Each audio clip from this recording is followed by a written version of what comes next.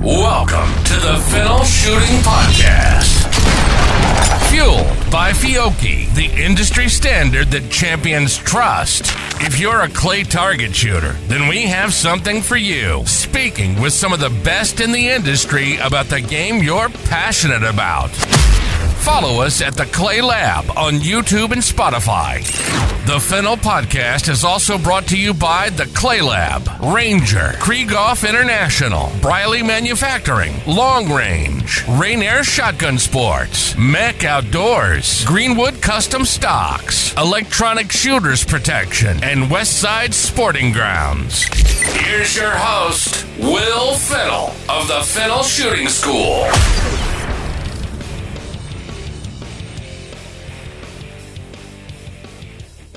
Okay, everybody, it's Will Fennell Podcast. I got my buddy Anthony Matarese back for another episode. Anthony's got some big news. Some of you may have heard, some may have not, but switching guns, not companies, just guns, still with Beretta. So tell us about your new gun, and Anthony, and let's talk about how somebody goes through changing guns. It can be kind of intimidating. Yeah, good question. So first, I'll just give you, I shot the DT11 starting in 2013 was my first season with that. So 11 full seasons, I guess. 11 full seasons with the DT11. Great gun. Loved it.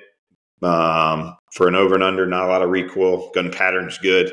One thing, Anthony, I remember I got my first DT11. And it was shipped into me at M&M. I was up there teaching or doing something with you. I remember it like it was yesterday. I tell people the story all the time of me and you went out and shot together. Yeah, we went out and shot it. And I never forget, you shot some great big crosser and just balled it up 4 or 5 times in a row. And you turned around and looked at me and you said, I get one of these things. I may never miss a crossing bird ever again.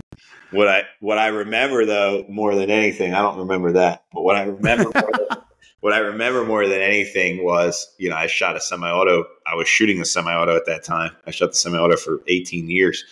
And I remember shooting your DT11, which was kind of new into the country at the time, right? So I hadn't shot one. Very few people had shot one. And I remember going, Will, does this thing kick less than your DT10? It feels like this thing doesn't kick that much. And you're like, yeah, man, I think it kicks less, and They definitely have a good technology with that barrel. Absolutely. There's no question. And the gun shot well for me, et cetera. They have a new gun out called the SL2.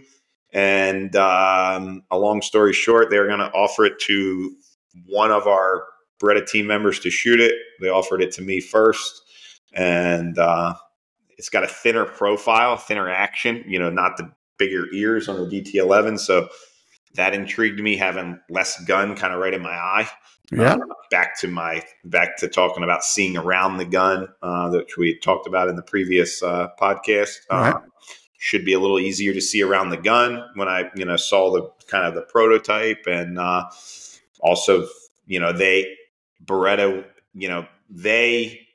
they had mentioned, that they think the performance of this gun with the barrel, et cetera, will be as good or better, than the technology that they had in the DT11, which I'm a pretty firm believer in the technology they have in the DT11 barrel. So I said, hell yeah, sign me up. I'll try it, right? So here we are. I got a new stock made. Jim Greenwood built a stock for me. Went out there and did that with him. I've got about 1,000 rounds in the gun so far. Which is not a lot considering I'm going to the Jack Links next week. 1,000 rounds is not really that much, but I feel pretty good with it. I mean, certain instances, I'm generally not one to, do a lot of talking about my shooting and kind of let my shooting do the talking. I feel good with it though. I mean, certain instances when I'm shooting it, I feel like, man, I can shoot this freaking thing better than I can shoot my DT11.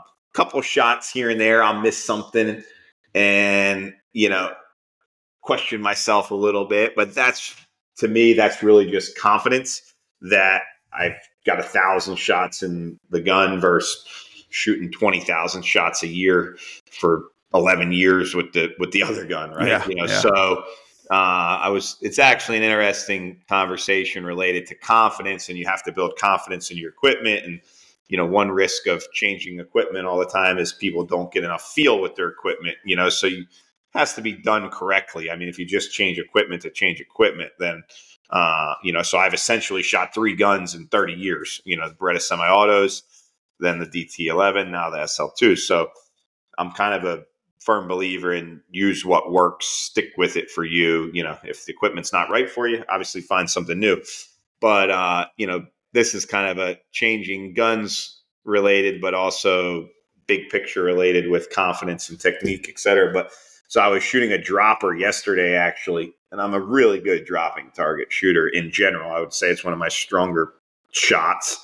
And it wasn't an easy one, but I thought I should be able to hit 10 in a row, for what it looked like. And I just wasn't 100%. I wasn't hitting it. I was hitting 4 out of 5, and then I hit, 7 out of 8. And so I was working on it, and I shot a few of them the day before, and I shot them a few again yesterday at the end of the day after doing lessons. And I had like a box of shells left, and I went back to it, with the last box of shells that I had before I quit. And it's getting dark, but on my last 5 shots, okay, I'm trying to figure out what I'm doing wrong. I'm tried starting closer to the bird, tried starting further under the bird, trying to feel like I'm just trust myself, look at the bird, stay with the bird more, stay with the bird less. Okay.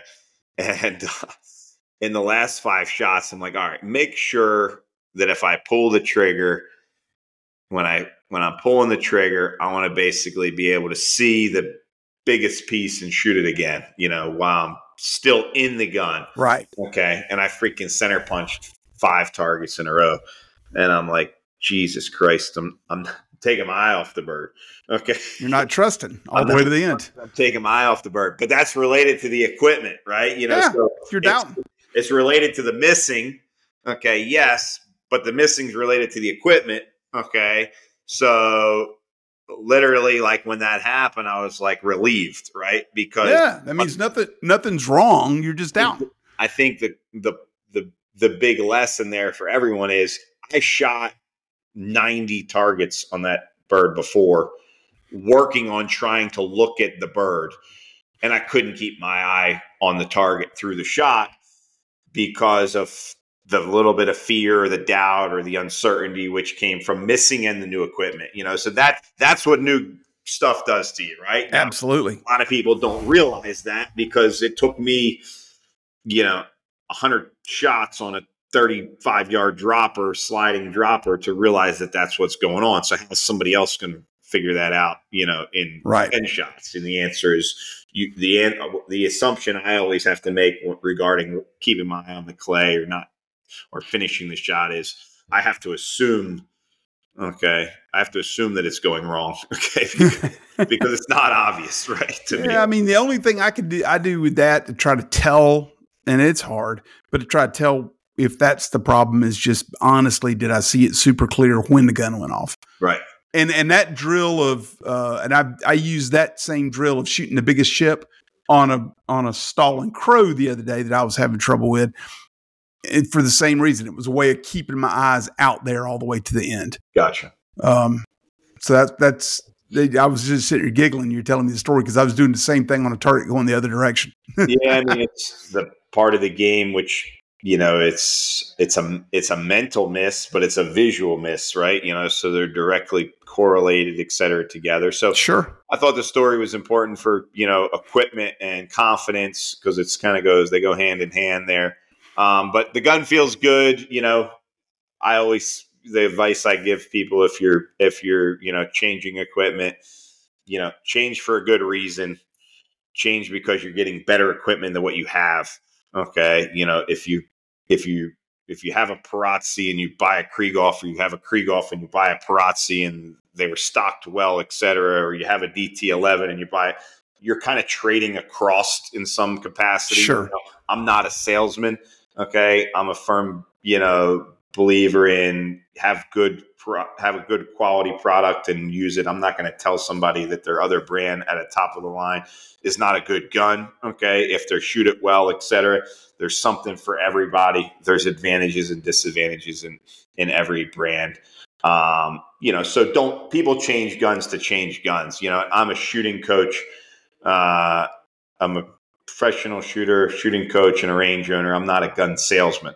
Okay. So I'm not going to tell you that you have to buy this or have to buy that, because I would be lying to you. Okay. Sure. There's world championships and national championships won with all three of those with good brands, that are fit well, and the people learn the gun, et cetera. So, as a advice to the people listening, you change guns when you're getting something better. You change guns when you're getting something you think is better for you, right?